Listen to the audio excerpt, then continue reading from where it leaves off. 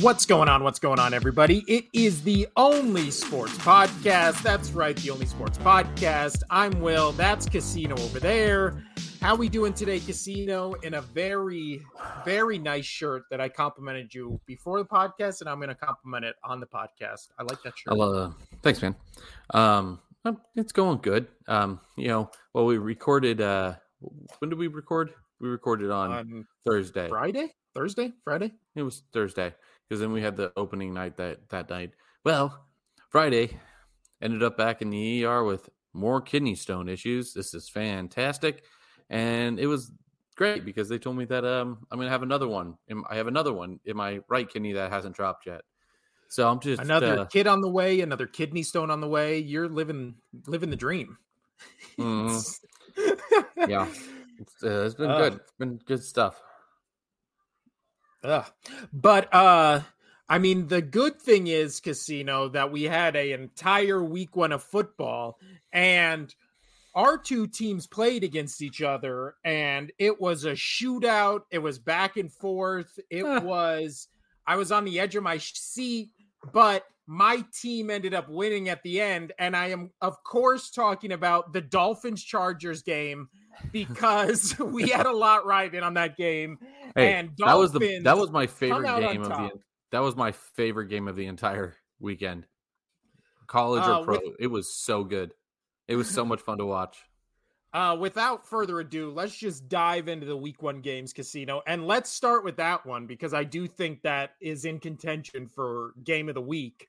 So Tua puts on a performance for the ages, literally only overshadowed by Tyreek Hill putting up maybe one of the best wide receiver games ever. He ends the game 11 receptions, 215 yards, and 2 touchdowns. And, they always do that crazy thing when a game like this happens, especially week one, where they're like, if he continues like this, he's projected to, and of course he's not, but still the projection is like, he's projected to have 4,000 yards and like 50 touchdowns or some bullshit like that. But just overall thoughts and opinions on this Dolphins Chargers team. Did either team show you, we both, the debate on our last episode was I had the Dolphins going to the playoffs. You had the Chargers. Any wobbling on either side of those two things? No. The Dolphins can, as long as Tua stays healthy, he can move himself into a playoff spot. I don't know if it would overtake the Chargers, but I thought this was a great game. I think it justifies why we both picked these teams to make the playoffs. Pretty much they were virtually the same outside of Tua throwing was their offense was passing, and then Chargers was rushing with Eckler. But they each had 30 first downs. Their efficiency was about the same. Really good. Quite a bit of penalties. There were 6 for both teams, but this was my favorite game of the week. There was just total yards. Dolphins with over 500 and Chargers with over 400. Like, this was a really fun shootout. I mean, you called it. Like, it was close. The entire time, it was not a single team was blowing out the other the entire game. It was back and forth. It was a phenomenal match. So I think us picking both these teams, they showed why we like both of them. And turns out that game and the Falcons-Panthers game was the deciding factor this week, with Casino correctly predicting 8 games. Now we still have the Bills-Jets. I can't believe I can't believe I got that many. I'll be honest. Yeah. I thought I did awful. Well, you also, if the Bills win tonight, we'll just add one more to each of our totals for this week because we each have the Bills.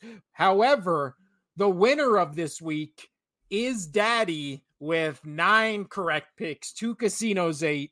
The deciding factor was Falcons, Panthers, and then Dolphins, Chargers. So starting the week off hot. I did call I did call the Lions game though. You did call the Lions game, and then I, last little bit on the Chargers, Dolphins, then move on to the next game. But for Dolphins, Chargers, I think the question marks coming out of this game is Justin Herbert in the fourth quarter. He just doesn't seem to have that kind of like putting the team on my back, going to win this game gene, or that mentality, or that it factor kind of thing, because they basically lost this game because he went like turnover on downs, punt, like 3 and out in the fourth quarter when it mattered and in a shootout. What is your trust in Justin Herbert as the quarterback to take that next step, to be like one of the elite quarterbacks that for some reason everybody puts him in that category already? Consistency. Just needs to play a little bit more, stay healthy. Because you need the reps, in-game reps, playing good teams like the Dolphins are this year.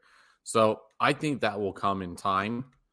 He just needs to stay on the field more. I think he's a great quarterback, and I don't have him as the elite like a lot of people have him, but I have him teetering with it, just as I do have Tua. As long as Tua's healthy, he can be an elite quarterback. He's just, back and forth with his concussions, and we'll see how that goes. But again, I like both of these quarterbacks. I like both of these teams, and I thought it was a really good game. I mean, each team scored at least something in every quarter. It was something to watch. Well, and the question mark is how good are either of these teams' defenses? But when you're playing elite offenses, it kind of makes your defense, their defense, I'm assuming, isn't as bad as either of the offenses made them look. But again, it's week one. You get weird, outcomes, which we'll talk about a couple games. But we just had to talk about that one because it was the deciding factor for our picks. But let's start with the first game of week one, and we'll just jump around to different games. Some of them we have stuff to talk about. Others we'll just pass right over. The one I feel like we do have to talk about, which we recorded Thursday morning, didn't get to talk about it, the Kansas City Chiefs, Super Bowl defending Kansas City Chiefs, lose 21-20 against the Detroit Lions. You called it, Casino. Your pick to go to the Super Bowl, Bengals, shockingly, after week one, Bengals looks like the worst choice between your Bengals and Lions Super Bowl. So congrats on picking this game right. How vindicated did you feel watching it? Very, very. I liked it. I'm just excited for, I have a few Detroit fans who have been diehard Detroit Lions fans their whole life. For them to get that win, that was probably the most significant win in, I don't know, a few decades, at least in our lifetime. Yeah. Oh, definitely in our lifetime. So I actually had a friend who's a diehard Lions fan and a little bit older than us, but he posted that this was the most significant win in like 33 years for him, or like 31 years or something like that. I didn't look and see which game that was. That's too far back. That was basically when I was born. But this is a huge outcome for this team, and they've been slowly getting better throughout the past couple of years, and they finally were able to put it together. And I love that they ruined, the home opener was supposed to be a cupcake walk for KC. I'm glad they ruined their banner night. That made me happy. That made me smile. I am so happy that we can now put that thing to rest, where I saw a legitimate Kansas City Chiefs fan online, and it was one of those ones that went viral after the fact, where it literally said, it doesn't matter that he doesn't have Travis Kelce. All he needs is like the janitors and field crew, and Patrick Mahomes can win any game. Well, turns out that's not the case, because this may shock you, Casino, but you need people in the NFL on offense that when you throw the ball to them, they catch it. So Marquez Valdez-Scantling, or no. Why do I always say him on the team? It was Tony. Kadarius Toney had, by all accounts and by all, PFF football rankings and how they do that throughout time and blah, blah, blah, blah, blah. He had almost single-handedly the worst receiving game a wide receiver has ever had in the history of the NFL, since they started recording these stats. It was bad. There's that picture now that is a meme where the ball is in his hands, nobody is around him, and then the caption reads, "This play resulted in a pick six," because it literally just went right off his hands into the Lions defender's hands. He put it for a pick six. But coming out of this game, Casino, we're going to play a game on this podcast where we talk about specific games. It's called Panic or Patience, right? And we look back at week one, which I did for last year, and there was the Bears beating the 49ers. There was all these weird outcomes that as the season went on, it just made it be like, oh, that was weird and meant nothing. Not like it was, this huge world-ending thing it was made to be after week one, which week one always leads to overreactions, and everybody just wants to quantify what teams are after seeing them in one game. So this is patience or panic, Casino. Patience or panic for the Kansas City Chiefs. Patience. Again, it's week one. I do think the Lions are a great team, but it is week one, and I'm going to say this with a grain of salt, and I'll get into it after that. The Chiefs were missing a couple of their best players, best offensive and defensive player, best offensive outside of Patrick Mahomes. So this is just patience, but because they're going to be good. They're going to be good. They got an easier schedule. Not easy schedule, but they got an easier schedule than some teams. They should be the hardest schedule. Ooh, sorry. Ooh, that was a hiccup. I went to the OG for lunch by myself to have one little outing. So before shit hits the fan. Yeah. So the OG, if you don't know, is the Olive Garden. It's the best. We all know. It's the OG. We all know. Yeah. But I will say this: I'm not taking anything from the Lions because they played phenomenal football, especially when the Kansas City Chiefs were basically cheating all game, but not getting called for it. But I heard the announcers say the Lions need an asterisk next to this win. What are you talking about? What I was going to. Yeah. So that's where I'm going to get into. So there was literally, I don't know which announcer it was. The game was over and I just heard it in passing. One of the announcers were saying, "Oh, well, the Lions win, the Chiefs lose on opening night. I mean, you could put an asterisk at the end of this one with the Chiefs missing Jones and Kelsey." And I was just like, like that is such a slap to the face of the Lions. Text from Casino in that moment, and I was like, I knew you were triggered. That's absolutely ridiculous. Like, yes, you're missing two players, but one could have played, and the other is just out because he wants money, right? Like he's just trying to get a deal. So, like, that's on them. But you still have. You just said it. Like Patrick Mahomes only needs the janitor crew, and he can go. And I've even said that he doesn't need. They're always going to be within games with Patrick Mahomes, and they were within this game. But and then people saying, "Oh, well, they lost it because Kadarius Toney missed that one at the very end of the game that could have got them and iced it for them." And it was like, okay, but so that's they're not wrong when they say that. But then the Lions had to face adversity as well, not because they were missing pieces, but because they were dealing with the refs completely favoring Kansas City. There is literally the announcer that comes in from New York was just like, "Oh, well, I mean, if you notice right here, I've been noticing it all game. I forget which linebacker was lined up, but he's been cheating the entire game. He's not lining up with the center. He's not lining up with the center. He's not set. He's moving too early. He could have been called for a false start almost every single play. It was absolutely ridiculous. There was holding penalties not called against the Chiefs that were called against the Lions. There was a tripping penalty, almost the exact same tripping penalty that the Lions got called for. The play after, the Chiefs didn't get called for one. So, and this is me. Yes, I wanted the Lions to win, and I did want the Chiefs to lose. But like in reality, I don't have a fight. I don't have a dog in this fight. Yeah, I just wanted a good game and hoping the Lions would win. And I'm just sitting there. And then it was justified by the actual announcing crew, and not just the announcing crew, but the actual NFL analyst, rules analyst that is coming in on screen, and he is talking about what the Chiefs are getting away with. Well, also that ridiculous thing where they were like, I believe it was Collinsworth or Tirico. One of them was like, oh, well, the Lions, if they were pointing this out, they wouldn't allow the Chiefs to get rid of it. And it was like, when the fuck has that ever been the rule where it's like, Right. It's only a penalty if the other team points it out?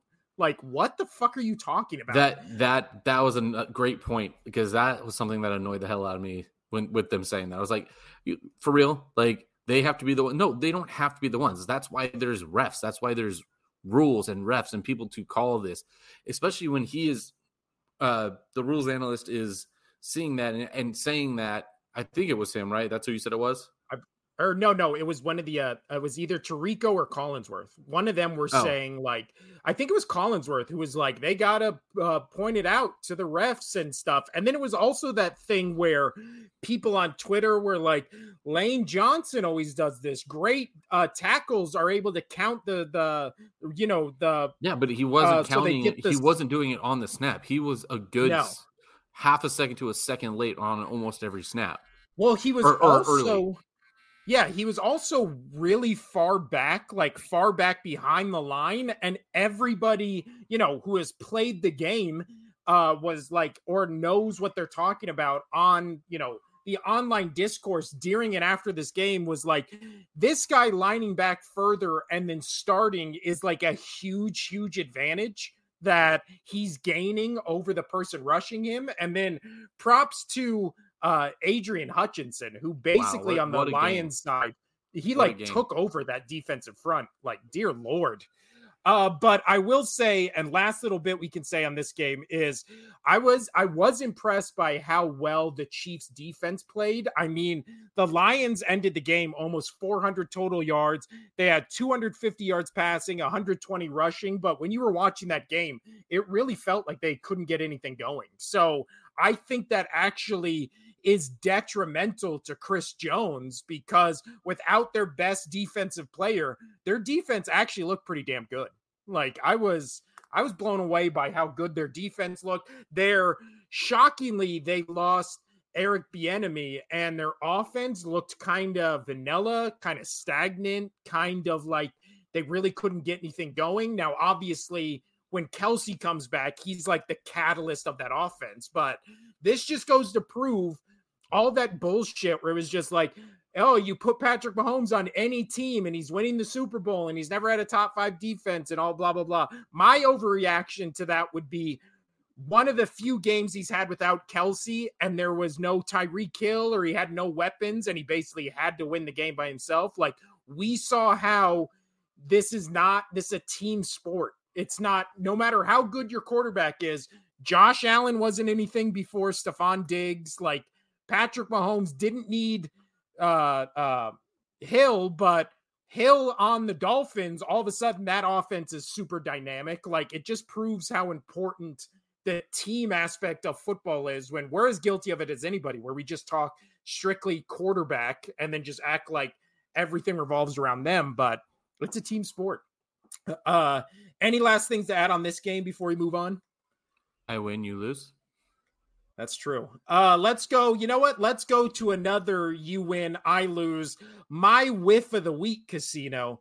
And boy, was it a whiff, was my Steelers upsetting the 49ers. The game, it took place in Pittsburgh. San Francisco won 30-7.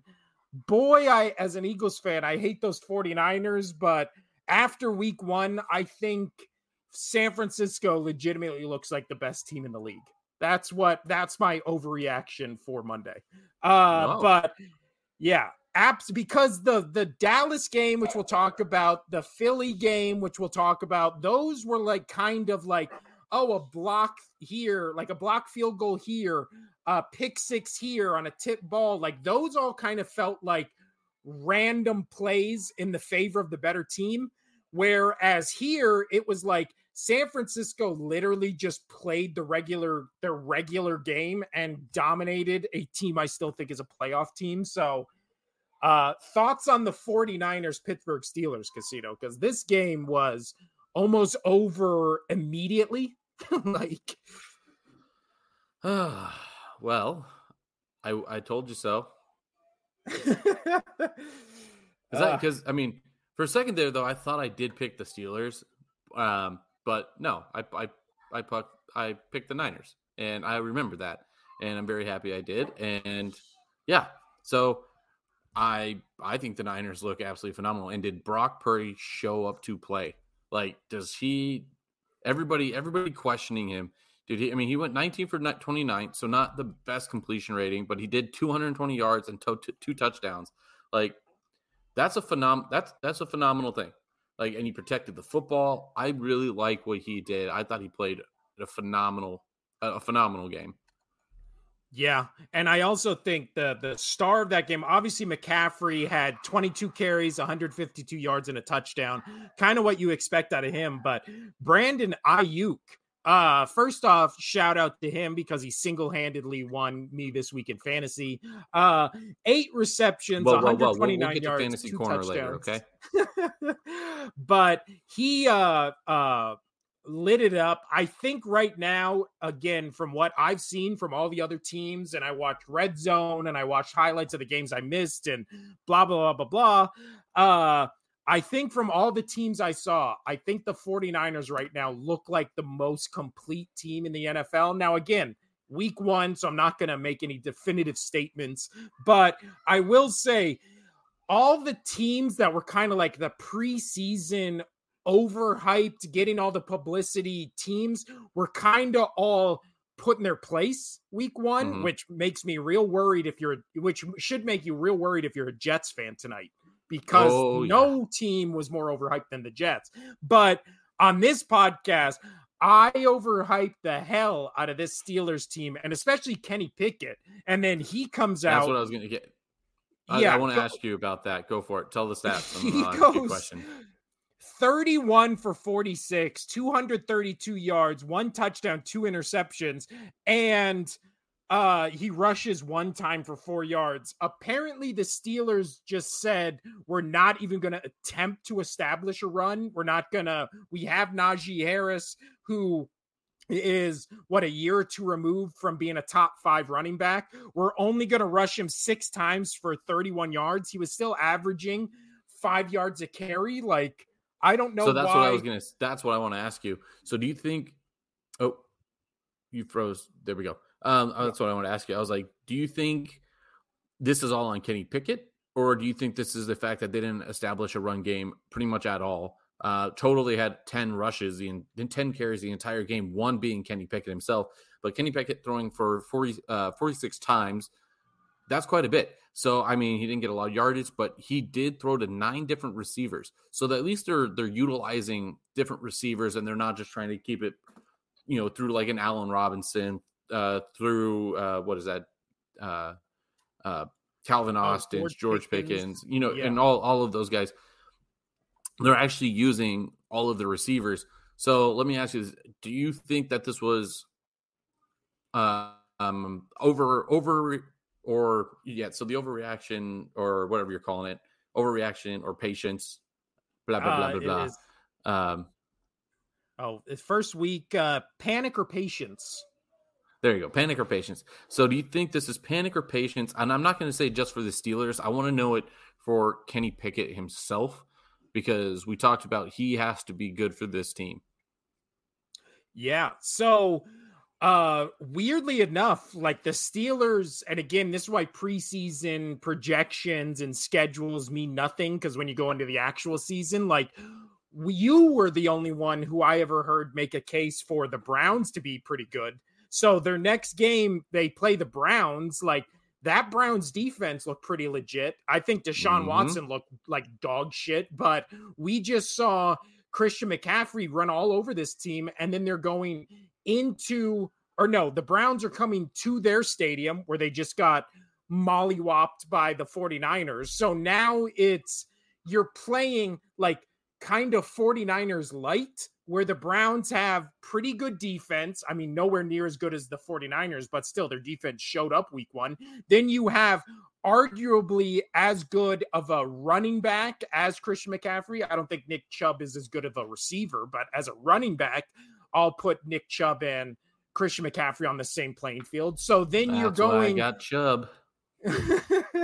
So you have the Browns. Yeah, you have the Browns coming into Pittsburgh with basically already the same formula that the 49ers literally destroyed the Steelers with. So then the Steelers, if they get into this thing again where it's like we're down 10-0 almost immediately and now we have to come from behind, like I don't know how if they have the right formula or right team to do that. Like they really like we'll pound the rock, we'll play good defense, and we'll just kind of control the clock. And the 49ers came in, blew the doors off them. At this moment, I don't think any team is really in panic mode, except I think I have two after week one. I don't think Steelers are one of them because, again, they played probably the best team in the league week one, and basically it was a talent deficiency. I don't think that Pittsburgh Steelers roster is as good as the 49ers, but yeah, no, that was a rough one. Ugh. Yeah. So no panic. Good on. No yeah, panic. Fair enough. But let's move interdivisionally, Casino, to who we were just talking about. Cincinnati Bengals lose 3-24 in Cleveland against the Cleveland Browns. Joe Burrow Deshaun Watson, I thought had a terrible game, but he had a career day compared to the day that Joe Burrow had. So Deshaun Watson, 16 for 29, 154 yards, 1 touchdown, 1 INT, played the better game because Joe Burrow, 14 of 31 for 82 yards. Thoughts on this game, Casino? Specifically thoughts on Joe Burrow's performance. Literally, he gets paid on Thursday to be the highest paid player in NFL history, and then he comes out and throws for 82 yards. I'll be honest, I'm a little worried. I know this was week one, but I know, like I said, I'm not as down on the Browns as a lot of people. But I would be worried if I was a Bengals fan. Joe Burrow did not look good. You know, how much of that was the weather? Because I didn't really watch a lot of this game. There was a lot going on. This was rainy there too, correct? I believe so, yes. Yeah. So, I mean, how much of it was that? How much of it was him still coming back from, the leg injury and throwing with it? And how much of it, was just the beginning of the year, dud? How many times have I talked about on this podcast where the Patriots have gone 0-2 3 different times and they come back and win the Super Bowl? So I'm not super worried, but I will say a little bit of panic on just Joe Burrow himself, on his performance. But I think the Bengals overall will be okay. But I was a little worried to see Joe Burrow play as bad as he did. How much of it was the Browns defense stopping the receiving, or how much of it was, drop balls? How much of it was Joe Burrow not being able to get the ball there or place it where he needs to? But I would be a little worried right now, but not enough to where I think my Super Bowl pick is in jeopardy, but enough to be like, okay, that's a wake-up call for them. They need to get their head out their ass and tweak a few things. Yeah, and I wish I'm trying to find it now because I remember us talking about it, but these are always the stats for these type of games where it's like going into it, I only hear it after we do our picks. And this was one of those ones where it was like the Bengals have not won in Cleveland in like 10 years or some insane stat like that. For whatever reason, the Bengals, no matter how good of a team they have, always struggle to play in Cleveland, which makes no sense, but it's just one of those weird football things. So I do think that it is patience with the Bengals because, again, that's a weird football juju thing where it's but you don't have any worry. You don't have any worry on Joe Burrow on how he played. I mean, I do, but I also think that we've seen him, we've seen, like you were saying with the Patriots, we've seen this Bengals squad start 0-2, and then all of a sudden a switch gets flipped and they win 12 in a row. Like, I mean, would I gotcha. anybody be shocked if the Bengals lose next week to the Ravens? They're 0-2, sky is falling, and then all of a sudden they win 10 in a row, and then they're 10-2, Not and at it's all. just like, Yeah. why the fuck were we freaking out about him? So I trust this team because of what we've seen in the past. I also think the Browns are not as good as they looked in this game because, again, even with a bad Deshaun Watson game, it was still a great Nick Chubb game. And just Well, Nick how or if you look at that, I mean, that was 35 you take Deshaun's 5 rushes out of that, that's 35 offensive snaps were running plays. Like, yeah. he was all about the run game. Well, So and just his throws, that interception he threw was bad. awful. That was Was so bad. bad. I just I think, mean, he's so done. Like, the Browns, if they do even decent this year, which I'm thinking they're going to do decent, it must hurt even more spending that much money on Deshaun Watson when you could have spent that money on any other mediocre quarterback out there, yeah. and then for cheaper, and then actually getting some sort of, another good player of sort, offense or defense, to help this team out. Like, you had a chance before signing Deshaun Watson to turn this team into an actual formidable opponent, where AFC teams are definitely going to be like, ooh, this team can come up and bite everybody in the ass if they're not paying attention. But again, I still have them middle of the road right now, but much better than a lot of people think they're going to be. I agree. I think, and let's actually move from that game. I don't really have much to say on Ravens Texans. I think Deshaun Watson, it looked a little bad there for a second. Dude, going into halftime, this game was 7-6, and then all of a sudden, Ravens come out in the third quarter, score 15 points, and then the game was kind of over after there. But I'll tell you what, CJ Stroud looks pretty good. I think Zay Flowers on the Ravens looked really good. OBJ kind of disappeared. Lamar Jackson looked like he hadn't played football in a while. Like, they looked, their whole offense looked very rusty. And believe me, when we get to the Eagles, that will not be the first time I say an offense looked rusty today. But that game was much closer than I thought it would be, and then kind of ended up being a blowout. But I feel like that score is not indicative of the actual game itself. So any takeaways about the Ravens or the Texans, or do you want to just move on to the next one? I do think CJ Stroud surprised a lot of people coming into week 1. Obviously preseason take with a grain of salt, but he did not look good. There was a lot of questions out there for him. I mean, his completion rating wasn't amazing, but I do feel like, he had a 5-yard average on his rushing. He didn't get a throwing passing touchdown either, but like he played smart for a young quarterback. So I'm not mad with a team that's not really that good against a really good team. So, I mean, the fact that they kept it pretty close, hats off to CJ Stroud. He was a little better than I thought he was going to be. A little worried about Lamar. Maybe that is just him coming back and getting loose, but you got to live up to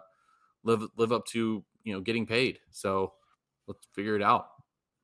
Yeah. So far of all the teams we've talked about, I don't think I am panicking about any of them until what the team we're about to talk about now, which is the Tampa Bay Buccaneers win 20-17 against the Minnesota Vikings. Justin Jefferson went off and had 9 receptions, 150 yards. Most of those yards were by halftime. I think he only had like 13 yards in the second half of this game because he lit it up so much in the first half. But despite all that offense, Kirk Cousins, 33 for 44, 344 yards passing, 2 touchdowns, 1 INT. Baker Mayfield, 21 for 34, 173 yards, 2 touchdowns. Mike Evans doing the Devils work with 6 receptions for 66 yards and 1 touchdown. I think it's panic mode for the Minnesota Vikings casino because I All don't think day. the Buccaneers are good at all, and I don't think they played a good game at all, and it still felt like they dominated the Minnesota Vikings. Which is crazy with Jefferson having over 150 yards on 9 receptions. And I thought Kirk Cousins, he went 75%, on his completion rate, 33 for 44 with almost 350 yards and 2 touchdowns. Yes, he has that, interception, but still, like, he didn't play god awful. So you're just like, how, again, it just feels like last year, with the Vikings, are they good? They're close games. Is this going to be the year where now everything's flipped, where they're not going to win the close games that they should really win? Did feel like the pendulum switched because last year they win this game and then afterwards you're like, how the fuck did they win that game? This time it feels like they lost that game and you're like, yeah, of course they lost the game. They turned the ball over 3 times, 2 fumbles lost, 1 interception thrown. But when you're putting up that many passing yards, which is the equivalent of going up and down the field 3 times, and you walk away with 2 touchdowns, it's like one of those things where, I don't know, you're just watching this game and it is like last year. And we'll get to this when we talk about the Giants, but the Giants and Vikings were the 2 teams from last year when we were reading their stats from the offseason. It was like, how the fuck were either of these teams good? And it kind of felt like last year that everything went their way, and this year now it's like time to collect because. So at this point, I think we're both under panic for already, and I know that's tough to say in week 1 for for any team, but yeah, I would be in panic mode if I was a Vikings fan. Yeah. Let's group 3 games so we can go a little bit faster here. Let's group 3 games I really don't have opinions on, but we can just give our quick little thoughts. Falcons win 24-10 against the Panthers. Commanders win 20-16 against the Cardinals. And then the Saints win 16-15 against the Titans. Any takeaways from you about any of those 3 games? The Falcons was pretty good. I did like one of the players that I didn't think was going to get a lot of playing time. I thought he was I thought Bijan Robinson was going to be their number 1 back that game, but I picked up Tyler Algier, and I wish I played him because he had like 28 points, which was phenomenal. We'll get into the fantasy corner later, but I'm glad I picked him up. They looked good. And you know what? Good job for Ritter. Like, he came in, he didn't have a lot, but he did 15 out of 18, 115 yards and 1 touchdown. So not amazing, but you know what? Got the job done. Like, that was and this pretty team, impressive. And protecting the football as well. Yeah, I'm happy with how Ritter showed up. Good for him. Well, and we knew going into this game and going into this season, the Falcons were one of the top 3 best rushing attacks last year. So they pick up Bijan Robinson and everybody's like, why are they doing that? And then it's exactly for what this was, right? Algier gets 15 carries. Bijan Robinson gets 10. He has the 1 touchdown on just a great. Did you see his first touchdown? Where he just jukes the guy out of his shoes and then on like a swing pass to the outside. I'll tell you what, I was impressed by the Falcons' rushing attack and by their defense, and especially in the NFC South. Like, maybe everybody wasn't insane to, for some reason, all pick the Falcons to win that division. Because I know me and you were both like, why? But after this first game, I'm kind of like, maybe the Falcons can actually win this way. Like right. You said, if Desmond Ritter isn't turning over the ball and just throwing swing routes to both of his amazing running backs, like, I've seen this work on other teams where they play pretty legit defense, have a good rushing attack, and kind of quarterback manages the game, like especially in that division, like Falcons, I don't know. But let's move over to just in that division itself. Saints Titans is in contention for worst game of the weekend, just entertainment value. I had Carr, and it was tough to watch him play. I mean, his numbers aren't awful, but just watching him on the field was just not fun. Yeah. At the end, I know we picked the Saints, but I was actually cheering for the Titans there at the end because I like Mike Vrabel so much, and I was kind of hoping that his team pulled it off. But were we right about Ryan Tannehill and how god-awful he is? 16 for 34, not even 200 yards with 3 interceptions. Oy. Yeah. Again, we've seen his ceiling and his peak was when they knocked the Patriots out of Tom Brady's last playoff game as a Patriot, right? That was the peak. He had a great season that year. But at this point, that was almost 3-4 seasons ago. Right. Like, he hasn't been better since then. We saw him. And what a waste of DeAndre Hopkins. What a waste. Yeah. I mean, 7 receptions, to have yards. That bad of a quarterback. I mean, if he went to the Patriots would have won that game. Yeah. Because they just needed. I completely agree. Yeah. They needed one more for sure hand guy, somebody to actually get their toe taps. I mean, we'll get into that game in a bit, but yeah, I feel bad for DeAndre Hopkins. He's going from one bad team to another. Not that Tennessee's a horrible team, but man, does he got a bad. Tannehill is done. This is Tannehill's last year. He might not even finish the year as a starting quarterback. I don't see him coming back and starting anywhere. There's no way Malik Willis or Will Levis are going to be worse than Ryan Tannehill all day. Less than 200 yards. Do you think Tannehill gets the next start next week? Yeah, but I think week 3 is the one where we start all of a sudden going like, oh, maybe Malik Willis, which I don't even think Malik Willis is good. I don't think Will Levis is good, but also they're more unproven than Tannehill. Like, just try it out, right? But then when it comes to the Saints, I think their defense was fine. Their offense seemed a little rusty. I do think Derek Carr, he started rough in that game. I think he finished pretty good. And I like him and Olave. Like, I feel like when it comes to Saints Falcons, I still think I'm giving the edge to the Saints because Kamara is going to come back and I trust Carr a million times more than I trust Ritter. But maybe it's the offensive scheme that I like more with the, with the Falcons than with the Saints. But right. Yeah, I think when it comes to Titans, like, ugh. Moving on. What was the next one? You had a third game into that group. The third game was, Cardinals Commanders, which props to the Cardinals because I thought they were just going to roll over. And that game was close until almost last like 5 minutes of the fourth quarter, and then all of a sudden the Commanders kind of like squeaked it out. But I was really impressed with go for it. No, go ahead. I was gonna say patience or panic because we know what Cardinals are going to be. I still think this is week 1. I don't think they're going to be that good. But we said going into this game, into this season for Washington, it comes down to how can Sam Howell play. I didn't like it. Yeah, I didn't like it either. So the team itself lost 2 fumbles. I think both were him, right? I think he fumbled both of them, so, or maybe one.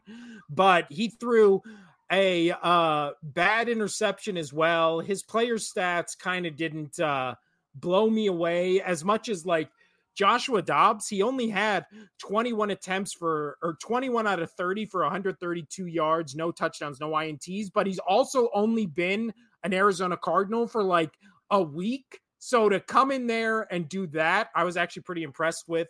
But the Commanders, no running game whatsoever. Again, against an Arizona Cardinals team that I think has a terrible defense. So for Sam Howell to come in, only threw for 202 yards, 1 touchdown, 1 INT, maybe 1 or 2. I know definitely 1 fumble, maybe 2. Like this game, I was watching this one, and this is one of the ones on Red Zone they just keep cutting back and forth to, and it just keeps being like one of those things where how are the Cardinals this competitive against a Commanders team that I think is way better than them? So patience or panic, I think maybe a little panic on the Commander side, because I don't think the Cardinals will be good. I think they'll be exposed in a couple weeks, but who knows if this Cardinals team is actually good this season and competitive in every game, I will be legitimately shocked. All right, Casino, let's move on to oh, you know what? Let's talk about maybe one of the most surprising games of the week, which also we had different, which was the Green Bay Packers winning 38-20 against the Chicago Bears in Chicago.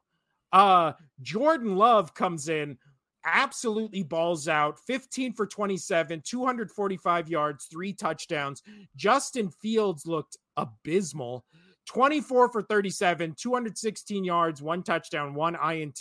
But I thought he's the leading rush. He was their leading rusher again.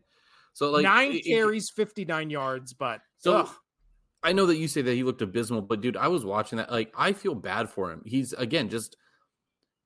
got so much talent himself. I still think that he's a good quarterback. He's got so much talent himself, but he is on a bad team. He's on a bad team. I feel really bad for him.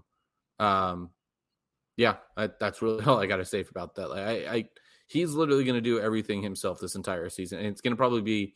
I was trying to be excited about the Bears this year, but the fact that I know you're high on Green Bay, but I was hoping a little bit more oomph from the Bears in this game, especially being at home. That it was tough. It was tough to see. It was tough to watch because I feel bad for Justin Fields. But again, going what you said now with the Packers, Jordan Love, did he ball out? This franchise is so happy to have Aaron Rodgers out of there and a fresh quarterback. But hopefully Jordan Love doesn't turn good. Yeah, and hopefully this quarterback doesn't do what the last two have, and by the end of his career, have everybody hate him. So we'll see how that works out. But in the meantime, they did find themselves a good quarterback. Jordan Love definitely impressed in week 1 against their rival with the Bears. So on the road. So good for him. This is the craziest thing to me in this game was, again, I think people were underestimating how good the Packers defense would be to this Browns team, or to this Bears team, again, with Justin Fields, who can beat you with his arm or his legs, especially on 3rd or 4th down. This team was held to 3 for 13 on 3rd down attempts, and then 1 for 2 on 4th down, with 4 sacks allowed, 1 fumble loss, 1 thrown interception. And they had more time of possession than the Packers offense did. Okay, and still ended up not by by much, by a minute, by like a minute and a half. That is not. Yeah, that but they long. had the same amount of time, and the Packers just. I know. Okay, yes, they had the same amount of time, but you were trying to say that the Bears had so much more time of possession. No, it was a minute and a half. Stop trying to up your Packer love there. My points being made. But I'll say this: just stop. Aaron Rodgers. You Brett won Favre, picks Jordan by Love. one game. We both shat the bed on all the picks. You're just happy. Shut the hell up. Hey, if I would have stuck to my guns with my 49ers pick, I mean, this could have been all different. But Packers, or is it patience or panic, Casino, for the Bears? It's panic. It's panic. They only have Justin Fields. They have Justin Fields. They have Justin Fields, and that's it. It's Justin Fields versus the Green Bay Packers. That's how that game should have played out right there. That should have been the headline. Yeah, this was a rough game all around, and I just think that when we do our picks, I think the Bears are kind of going to get the Cardinals treatment, right? Where you're just like, I can't justify any way for this team to beat other teams outside of tough. Yeah. Justin Fields doing something crazy, right? Like it's just, I don't know. But let's move on. Yeah, we got a lot more games. We actually only have 3 more games to talk about. Or no, 4 more games to talk about. I'm sorry. Colts, Jaguars. Anything to say out of this game? I feel like Lawrence was good. Anthony Richardson actually looked pretty damn good. Maybe the best of all the rookie quarterbacks. Yeah, but kind of Jaguars win by 10. It's a tough game. That's what I did like about this game was, and this is why you and I both, well, at least I have Trevor Lawrence as the MVP. Colts aren't a good team, but again, week 1, things can be weird. You know, it's just how it is. But I like how Trevor Lawrence never gets flustered. That is why I'm so high on Trevor Lawrence. Is the Colts were right there the entire game, and Trevor Lawrence could have folded under the pressure, like, oh my gosh, we're about to lose to the Colts. We're about to lose to the Colts. But he sticks with it. Even with throwing an INT, like, he really stayed composed, stayed Trevor Lawrence and his demeanor.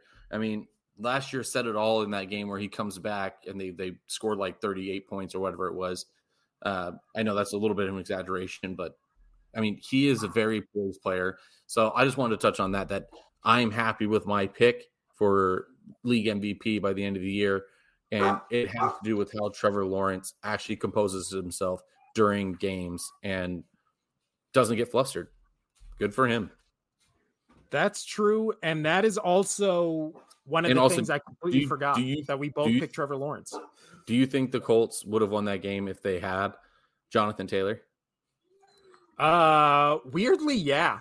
Like, I think this Colts team could actually be pretty damn good if they just added the running back they were missing. I mean, Michael Pittman showed up, 8 receptions, 3 yards short of 100 yards, a touchdown. But if you just add that extra element of a top probably 2-3 right there with Saquon and Chubb as Jonathan Taylor into this mix for this team, like, I think, especially with Shane Steichen calling the plays, much like he did for the Eagles last year, like, you have a running quarterback that is set up by your running back also being one of the best running backs, right? So it's like, and he would get an upgrade from going from Miles Sanders to Jonathan Taylor. So yeah, I do think that's a real missed opportunity. And especially with how good the Colts looked in that game against not only a division rival, but probably one of the 5 best teams in the league right now. Like, if I'm the Colts owner or coaches, how are you not being like, we need to get Jonathan Taylor back on this team because we might have something here? Like, right. But I'll take Anthony Richardson as the rookie of the year at this point because I thought he just looked fantastic. And we know, and we know that award's going to go to a quarterback on the offense. So why not? Last couple games here, Casino. Another, I believe there's 3. Let's talk the shocker of the day, which was the Rams winning 30-13 against the Seattle Seahawks. Cooper Kupp is now on injured reserve. And how did the Rams win this game? How did they dominate? Because Geno Smith didn't have a great game. And Matthew Stafford said, I'm not as hurt as everybody thinks I am. I'm actually still pretty legit. Let's get in there. And did he look amazing? I thought Stafford looked phenomenal out there. I mean, 24 for 38, 334 yards. I think he played a phenomenal game, and that was the difference. It was the quarterback play. I know, it's always important, quarterback play, who's better, who's worse, but it really came down to that. Like, he protected the football. He threw the ball lights out. Yes, he didn't get a receiving touchdown, but he got everybody close enough for those running backs to make a difference. So, yeah, I do think this is one of those things where, again, Seahawks fall into that Chicago Bear territory where previous to the start of the season, they were insanely hyped. And especially with, can Geno maintain the one season wonder or will he revert back to what he was? I think it's still too early. If we were doing patience or panic on this one, I feel like I would have patience because, again, it's a divisional game. week one, blah, blah, blah. But I will say I might trust this Seahawks team after week one more than I will trust Geno Smith after week one. I think for him to go against, this Rams defense outside of Aaron Donald, who scares you? Like, I can't name a single defensive player on this squad outside of Aaron Donald. And he had a couple great plays in this game. There's that clip of Aaron Donald like rushing through the line at Geno Smith and Geno just saying like, holy shit, or like, oh my God, and throwing the ball. But again, he was all over in this game, but I don't think he single-handedly won it like we've seen him win games in the past. But Geno Smith, 16 for 26, 112 yards, 1 touchdown. I really like Kenneth Walker III. I think he has a potential to be really great. And then Metcalf might be suspended or definitely fined for just like that block in the back for nobody knows he's why. Definitely he's on my fantasy. He's definitely gonna be right in the bench here coming up.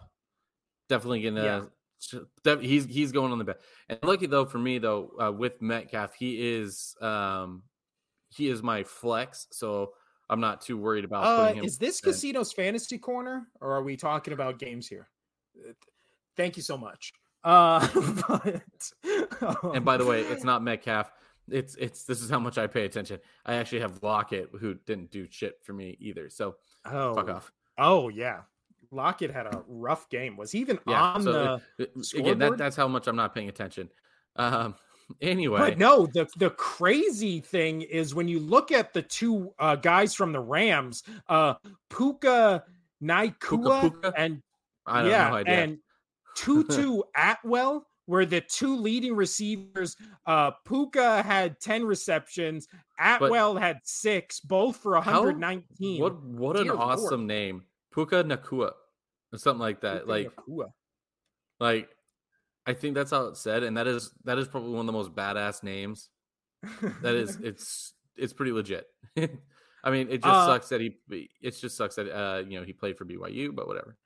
Well, also, and then you look at the Rams, and this is why I don't trust the Rams at all. So you obviously have Matthew Stafford, 24 for 38, 334. We've seen Matthew Stafford be a great quarterback before. The Rams have no run game whatsoever. Cam Akers, 22 carries, 29 yards, averaging 1.3 yards a carry, again, against a Seattle defense that wasn't good last season and doesn't look like they're going to be any different this season. And still, you're averaging 3.5 yards and 1.3 yards from your two running backs. I just think the Rams fall into that Bills category where they're going to live or die by the passing game. And if they have to run at all to win, they're going to lose. I just don't think they have any. In this whole Sean McVay era, they've never had a legit running game outside of what he got, like Steven Jackson at the end of his career or something like that. But yeah, I wouldn't say panic for the Seahawks, but I also don't think the Rams are nearly as good as they were in this game. So I don't know, but let's move on to the last two games. It's finally time to talk about a Casino, a game I know you've been dying to talk about. The Philadelphia Eagles win 25-20 against your New England Patriots.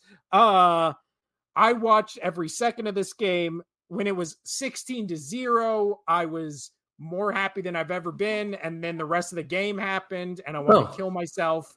And then that's nice. Yeah. And then the end comes. The Eagles barely squeak out with a win. So let's get the Patriot fan perspective of this game, and then we'll get the Eagles fan perspective. So thoughts on this game, Casino? You could definitely. Mac Jones still did not have a good game, and I don't know if that was just because of the rain and the weather, jitters coming back out because he knows he has to be good. I mean, he threw for 1 interception, almost 2 more. I do like, however, you can see the progression, and it has gotten a lot better from last year to this year with Brian. Oh my gosh, why am I blanking on his name? The offensive coordinator, Bill O'Brien. Yes. With Bill O'Brien coming in, you can actually see it looked like a real offense. So I think this team is going to be much better than I thought they were going to be on offense under Bill O'Brien. I wish, Ramondre Stevenson, he got stuffed. Elliott got stuffed. But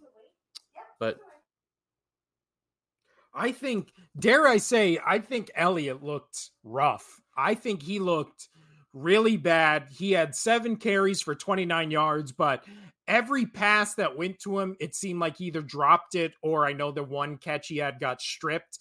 So I don't know. I feel like, especially when you see what the Cowboys did without him, I think this Ezekiel Elliott signing is going to look pretty bad. I mean, he had 7 carries, 29 yards, but Ramondre Stevenson and a fumble. Also, and that fumble. And then Ramondre Stevenson, 12 carries, 25 yards. But I think you're right. I think it was the Phillies' run defense in the rain that stopped this team, because that's my opinion. I think Ramondre is going to have a good year. I actually think he's going to have a great year, and Zeke will be okay on the short yardage. But it's crazy. Game 1 for the Pats, he has a fumble. He did not fumble once all year last year with Dallas. I mean, he didn't get as much playing time, but still. But I do like what I saw with Mac Jones. But I will tell you this right now. I think the Patriots defense, by the end of the year, could be arguably the number 1 defense in the league. The Patriots defense could be arguably number 1. I actually could. I agree. I think they only thing really good. No, I'm for patience or panic for either of these teams. I think both are patience, because I think the Patriots were going to be better than I thought they were going to be. Because it all came down to their offense. Because I obviously, like I said, I know their defense is good, but their offense has to look better. And I do think, 54 attempts though, passing, like they had a lot. They had a lot of plays like that. What was their total amount of offensive snaps? Like, I don't even know, but it was an insane number of offensive snaps. I think the team's going to be much better than I thought with Bill O'Brien. I knew it was going to be better, but I think it's better than a lot of people are going to expect it to be. I think Bill O'Brien comes out pretty good.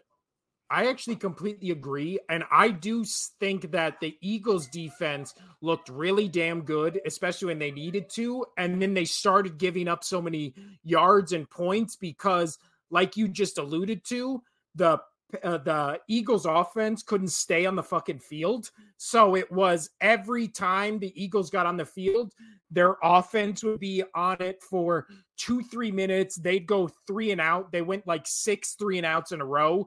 And then the defense was just kept coming back out there. So when you get passed on 54 attempts, and then you get run on 20 times, that's almost, like you're saying, almost 80 snaps for an offense in a game where those snaps really only started happening in the second quarter.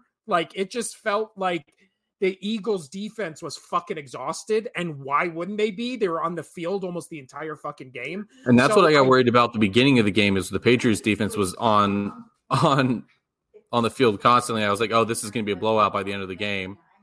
Yeah. And I do think just looking at everything, this was a bad Jalen Hurts game, but it wasn't a bad Jalen Hurts game of Jalen Hurts is a bad quarterback. It looked like a bad Jalen Hurts game because he hasn't played since the fucking Super Bowl, right? And then even after the game, Nick Sirianni was like, maybe we're going to have to rethink not playing a single starter in the preseason because everybody looked rusty as fuck. So I still have patience for my team, but I definitely like more what I saw out of the defense in this game than anything I saw out of the offense. I mean, Goddard wasn't even targeted, and he's as we've talked about, one of the 3 best tight ends in the league. AJ Brown really didn't start getting targeted till the second half. It was just, and I think Jordan Davis and Jalen Carter. I'm going to cut you off real quick. Yeah, I love that you said Goddard, because there was probably 3 touchdowns that he could have had that did not go to him. I'm like, and I have him. He's my tight end. Little fantasy corner update. But I didn't, obviously I wanted the Patriots to win, and I was hoping that they didn't throw those, and I'm glad they didn't throw those to Goddard. But I'm sitting there and I'm like, dude's open like 3 different times, like he's standing at the end zone, just like, hey, yeah, give me the ball. And I'm open. And honestly, I think that's why it was a bad Jalen Hurts game. Not because he played bad, but because there were so many times where he had just wide open guys down the field where he chose either to run or to check it down. And he wasn't making those big play throws, because we talked about it in the offseason, or on, I can't remember what pod it was, but where the Eagles were the most explosive offense by 20 plus yard plays. And those type of plays were open all game long, and he just wasn't even attempting them. So it's not like he was overthrowing them or underthrowing them. He just wasn't even attempting to get the ball in those areas. So then it becomes one of those questions where, was it rust? Was it the weather? Was he seeing something in the Bill Belichick defense that was putting him off those options? Again, I also think it can't be understated how tough it is going in New England, where Bill Belichick has had an all offseason to plan a way to stop you, because he's one of the best defensive minds in the history of football. He's got 3 months to know you're the opponent we're playing, and then to execute that kind of defense. So again, I do think it's patience for both these teams. I think the Patriots are going to be better than everybody thinks. I think the Eagles, if this is the worst game they play all season, it was still a win, and I'll take it. I'd rather have this where they look shitty and get a win than what happened with the Chiefs and the Lions, where they play shitty and it's a loss, and then you're kind of like, fuck. So I do hate that the next game the Eagles play is literally on Thursday, like literally in like 3 days, where they just have to turn around and go right against Minnesota. But I think they do win that game, but I still think it's going to be an ugly, ugly game. I really don't think you see what this Eagles team actually is until week 3, because I think that's when hopefully the rust will settle off and all that kind of stuff. But anything else to say in this game? Because also Mac Jones and Kevin Bourne, like Bourne looks like he has the potential to be a wide receiver 1 on this Patriots team, because he was making some fucking incredible routes and throws. Like, I really was impressed by him. Kendrick Bourne, get his name right at least. Bourne, sorry. Yeah, but no, I've liked him. I've liked him as soon as they brought him into the league, brought him onto the team. I think he's been really good. Juju Smith-Schuster's awful. He already dropped. I can't. But also, did Devontae Parker play this game? Was he in the game? He was out. We were out we were out a lot of players, actually. We're out 3 of our main players. So, but I'm not going to be like that announcer and throw an asterisk on it. You have an entire other team to do, and you had your chances to win. You didn't win. That 4th down catch by Hunter Henry in contention for best catch of the weekend. That was fucking it was incredible. In my opinion, it was best catch of the weekend. I mean, so far it might be by the end of the year, it still might be a top 5 best catches. It has the potential of still being top 5 best catches of the year, with how awful of a throw that was and how he rang that in. But especially between 2 defenders, like bobbling it to himself and then going down without getting hit. Like, gotcha. Let's talk about. Let's move on to the end, because we've got a little bit of college football, and then I got to get out of here. Got to go nest in with the wife until tomorrow morning when our son's born. Wow. Dedication. Let's talk about the last game, Casino. The only thing that could happen that would be better this weekend is the 49ers absolutely dominating, only to then have the Cowboys dominate more, which was the Cowboys win 40-0 against the New York Giants in New York. Game was, of course, the Eagles go up 16-0 and then almost blow it at the end. And the Cowboys immediately go up 16-0 and then eventually win 40-0. But they looked off. Cowboys are going to win the Super Bowl. Their defense is the best defense in the world. You know what? I'm not going to knock it. Their defense played well. However, it's the Giants, and the Giants aren't that good of a team.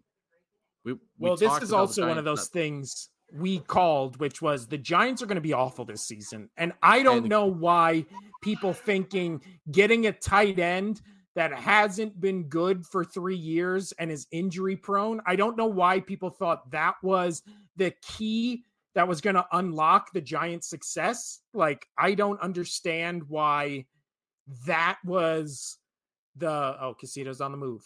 But yeah, so why I picked the 49ers as the most impressive team is because the 49ers ran it, they passed it, they played great defense.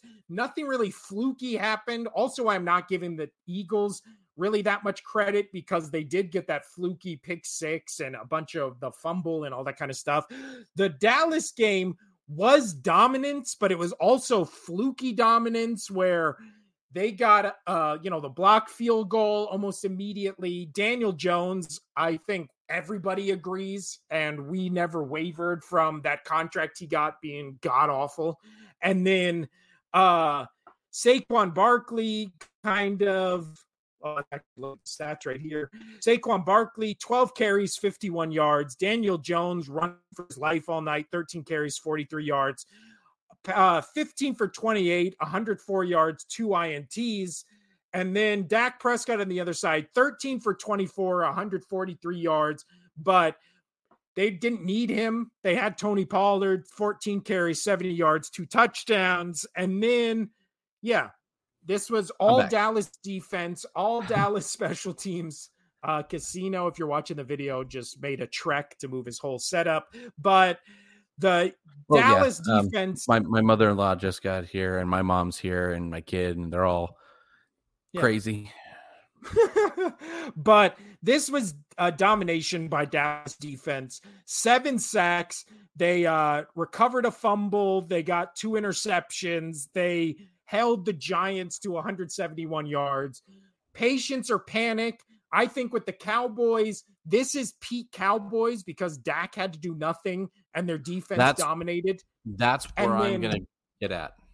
And then for Giants, I think it is full stop panic mode because much like the Vikings, nobody could understand why they were good last year. And now it looks like check has come home to be cashed and this is what you get. Thoughts, Casino, on both these teams? The Giants are done. We'll start there real quick. Giants are done. They're going to probably be what I thought they were going to be last year. I was hoping just for Daniel Jones' sake that he was going to have a better year. Again, it was against Dallas, a really good defense. So he might, by mid-season, start to show that he was not a fluke last year, but he's only as good as he was last year. But I had him being better this year, but the team itself being bad. But we'll see how that plays out. But again, so going back over to Dallas, this 40-0, this does not say that Dak played well. Dak only had 13 completions out of 24 attempts, 143 yards. That's not great. It was his defense. But they didn't really need him. Like, they didn't need him to do anything because the game was already out of hand. That's fine. But I understand this defense is good, but this Dallas team goes up against any decent offense. I'll even put my Patriot offense in there, which is apparently going to be a little deep. Like, I'm not going to say the Patriots would win a game against Dallas, but I'm saying you go up against a team that actually has a little bit more than just Saquon Barkley.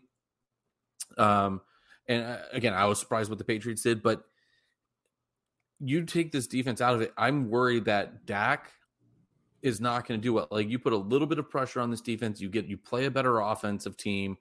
This defense will still play well, but your offense is still going to have to do something. And I don't trust this offense. I don't trust Dak Prescott as much as everybody else. I mean, do I like Tony Pollard? I think he's great. I think he's going to play well. Do I like some of the receiving? CeeDee Lamb, he plays good. I'm over Brandon Cooks. But, I mean, CeeDee Lamb is still playing phenomenal football right now. So I am patience, but going the opposite way with Dallas, where it's be a little bit more patient, and this team will show you that they're not going to blow out every single team in the league. Kind of patience. Yeah. But again, everybody's like, "Oh, Dallas, that's why they're our pick for the NFC. Their defense is so stout. Their defense is so stout." You know what? You're right. It is good, but you have to be complimentary against the best teams. This Dallas team goes and plays San Fran. I think they'd get their ass kicked. Well, interestingly enough, they play your team October 1st. They play the 49ers the week after, October 8th. Right. So I feel like and then they play the Chargers. So that 3-game stretch is really going to be where we actually see how good this Dallas team I'll tell you right now, if the Dallas does this same thing to the next 3 games, then I could be like, okay, this team could probably make the Super Bowl. But I don't think that's going to happen. I don't think they're going to do that to the Niners. I think the Patriots defense is too good. I think they're going to force some mistakes offensively for Dallas. But, I mean, I don't think the Patriots could win that game against the Dallas defense, just going off of no matter how much that Patriots offense has improved. But then you go against the Chargers, who I do think is a complete team. We just watched them do phenomenal work, against the Dolphins. That this team's got a lot to prove. So I'm patient to see if this team actually decreases, and I think they will. Again, it's in division. They don't they have the Giants number. The Giants, you wouldn't expect anything less than a 40-0 week 1 Dallas versus Giants overhype. We called it. We knew this was going to happen, and there it is. Well, also, this isn't really a rivalry game because the Giants get destroyed by the Cowboys and Eagles every year. Like last year, they lost 2 blowout games to the Cowboys. They lost 3 blowout games to the Eagles. It's just, I think now, obviously both you and I hate Dallas, and we don't hide it. I hate Dallas more than any team in the league, but I will give them props. Can't do much better than a 40-0 burger against the New York Giants. Best team or worst team in the league. That's what you want to do. But again, the narrative always every year plays out this way for Dallas, which is they destroy bad teams. And then when it comes to playing good teams or teams that matter, they completely fall apart. And we don't know where this team goes, but next week they play the other New York team, which we'll see how good Aaron Rodgers and the Jets are tonight. We're recording this about 3:00, 2 hours on West Coast time before the Monday Night Football game. So we haven't seen what the Jets look like yet, but Aaron Rodgers has always owned the Cowboys. So I wonder how the narrative will shift, because obviously right now you're right. The narrative is the Cowboys are the best team in the league. They have the best defense. They destroyed the Giants, blah, blah, blah, blah, blah. But we'll see how that narrative shifts if all of a sudden next week they lose 24-21 to the Jets. And then it's like, what happened to week 1? I think this is the perfect one for overreaction Monday, which is just like, we know Dallas isn't this good. There's potential the Giants are this bad because they were kind of this bad last year and were just eking out wins. And we went through that when we previewed the NFC East, where it was like, how the fuck are the Giants good? But yeah, I think patience and, but hey, I wish my team won 40-0. So congrats, Dallas. I do think they're in contention for, after week 1, being a top 5 best team in the league right at this moment. But again, weird shit happens week 1. And I'm not saying that I'm not saying they're a bad team at all. I'm just saying they've got to play some better opponents for me to really realize they can't do that flip-flop thing that we've been talking about. They actually have to perform against good teams. I want to, if they perform and they blow a team out by 25-30, that's a good team. Okay. Then you have a little room to stand on. Yeah. But all right, Casino. Let's move from the NFL to college football. We'll touch on a little things, and then we'll get out of here because we're running a bit long. But only thing that was the solve on the wound for me of the 49ers and Cowboys both dominating was what happened Saturday, which ironically was Texas, a team I hate, but I hate them a lot less than Alabama. Texas team not only beating Alabama, but low-key kind of dominating them and Loving every blowing them second. out. I am loving every second of it. So Every thoughts second on of it. Alabama losing to Texas? You know, this team is on its way over into that, into the SEC. Like this was a big preview. You talked about it. This should have been a week 1 game, Texas, Alabama, and Alabama always playing, cupcake teams and not having a whole bunch of competition, some, but not like the best. Well, let me rephrase. They do have some tough competition in the SEC, right? It's the best. Not this year because the SEC looks like hot garbage. But right, but typically they're a decent. Yeah, typically they're good. But I'm glad that the Texans beat them. I'm as ecstatic. Like, it was one of my favorite games of the week. I love every second of it because it's like, okay, hey, Alabama, Texas is coming into the SEC soon, and you just lost to them. Like, this is big. This is big. Like, this was a big game for college football in general. All in all, like the landscape of college football moving forward in the years to come. And I am over Nick Saban, just done. I'm over it. Now that teams that are, I like this era of football now that players are, I'm a little weird about like the whole paying players thing. I like it. I don't like it, but it does make the playing field a little even, as long as you can afford it. Which I'm excited to see this, and I'm just happy. I'm happy this happened. I love that Nick Saban lost. I do as well. I mean, I can't express how excited I was that Nick Saban lost. Yeah, props to Texas, but yeah, I think we're more just elated that Alabama lost than we are that Texas won, because I don't really like Texas either, and I think that whole Longhorns up thing is dumb. But they're ranked number 4 in the country now, Texas, after beating Alabama. But the other team Bama's 10. Bama moved down to 10. Yeah, which I'm sure they'll be back up in the 4 spot if they run through everybody again. Let me tell you this. I want to ask this. Did Jalen Milroe, do you think that was him? Or do you think that was like him playing bad with 2 interceptions and basically going 50% for completions? Or do you think that was just the Texas defense going ham and going stout? I mean, because Quinn Ewers, I think that's how you say his name. I mean, he put up 350 yards and 3 touchdowns. Like, he looked phenomenal doing so. Well, he's also one of those quarterbacks which is on, the draft boards as like a top 5 NFL pick. So I think he is really kind of the reason why Texas is not only relevant, but has a real shot at making the playoffs. And then who knows once, you get in there. But I think that Texas defense is legit.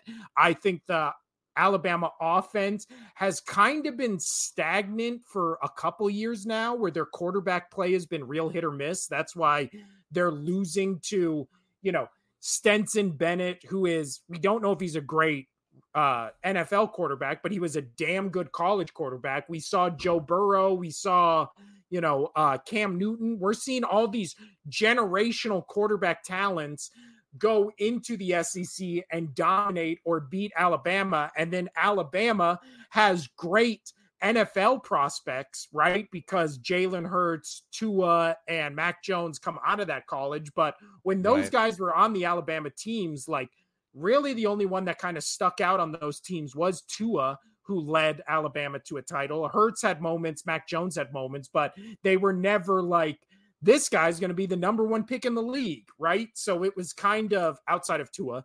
So I don't know. I just think this is hopefully, maybe, fingers crossed, the beginning of the downfall of Alabama, and we can all rest easy. But in terms of teams falling up or falling down, let's talk about teams climbing up. And that is the now 18 ranked Colorado Casino, who absolutely dominated.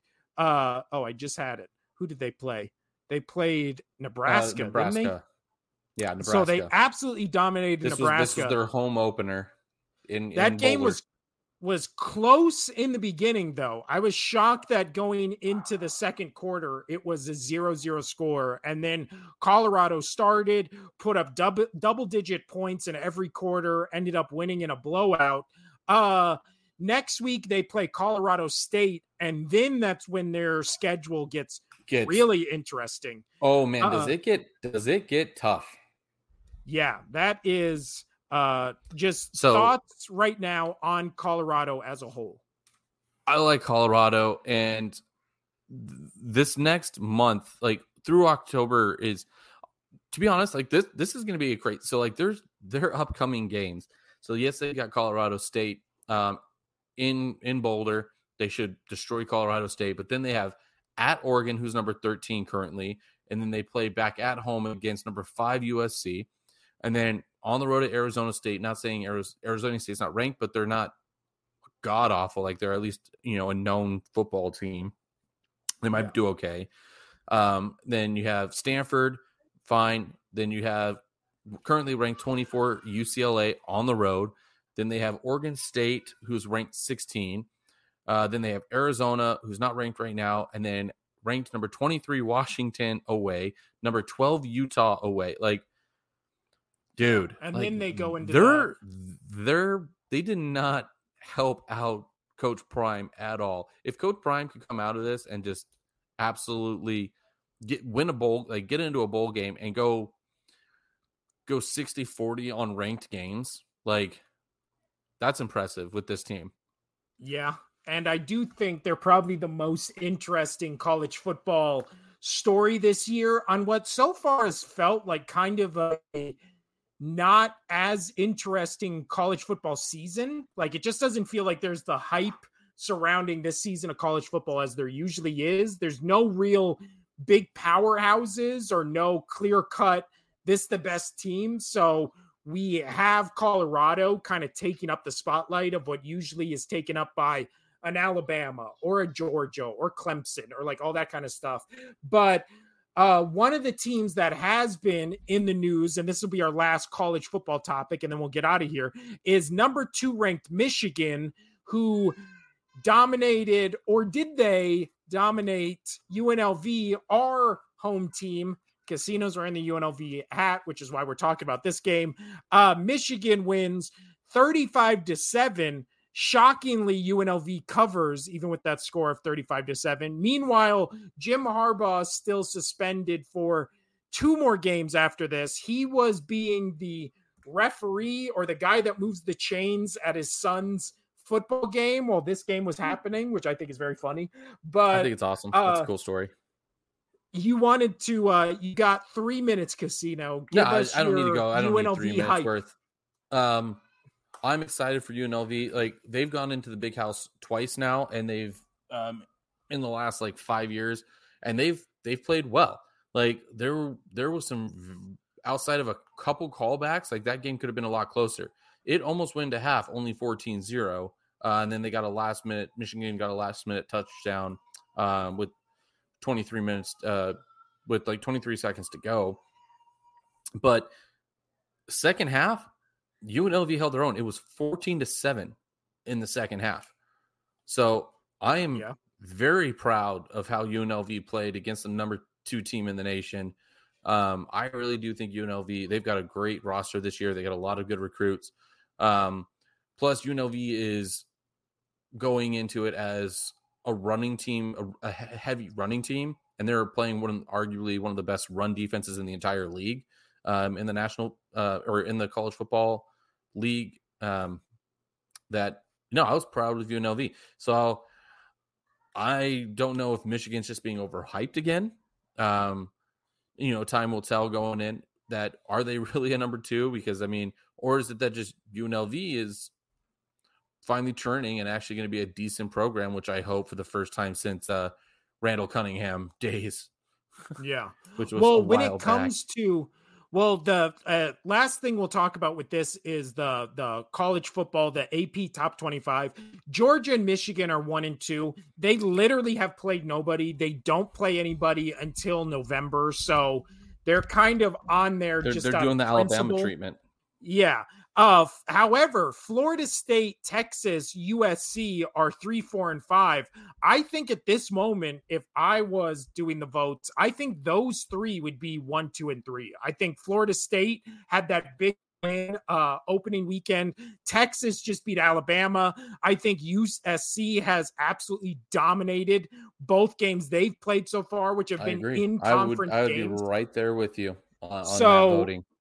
yeah, I just think, again, it's all the SEC, Big Ten bias bullshit. But I think at the moment, Texas or Florida State, Texas, USC are kind of the cream of the crop of, college football. And then Georgia and Michigan are there because they're playing Cupcake University and winning by 30 points. Meanwhile, USC is blowing out in-conference teams by 60 points. Like, I do think one of my most anticipated games is to see how USC and Colorado goes, because that's going to feel like a big game, and that's going to build the momentum I think college football has been lacking this season, which is, there's not really any good games on. Every game you think is going to be good is going to be a blowout, and then there's Colorado that is just like begging you to watch them because of how entertaining the story is, how good the team is, how great that quarterback looks. Then you have Deion Sanders kind of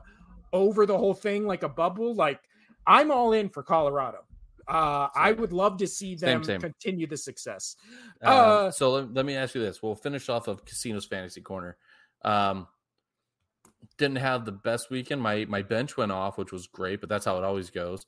I told you, like, Algier had a really good game. Jacoby Myers, who I picked up for Raiders, used former Patriot, had a good game. I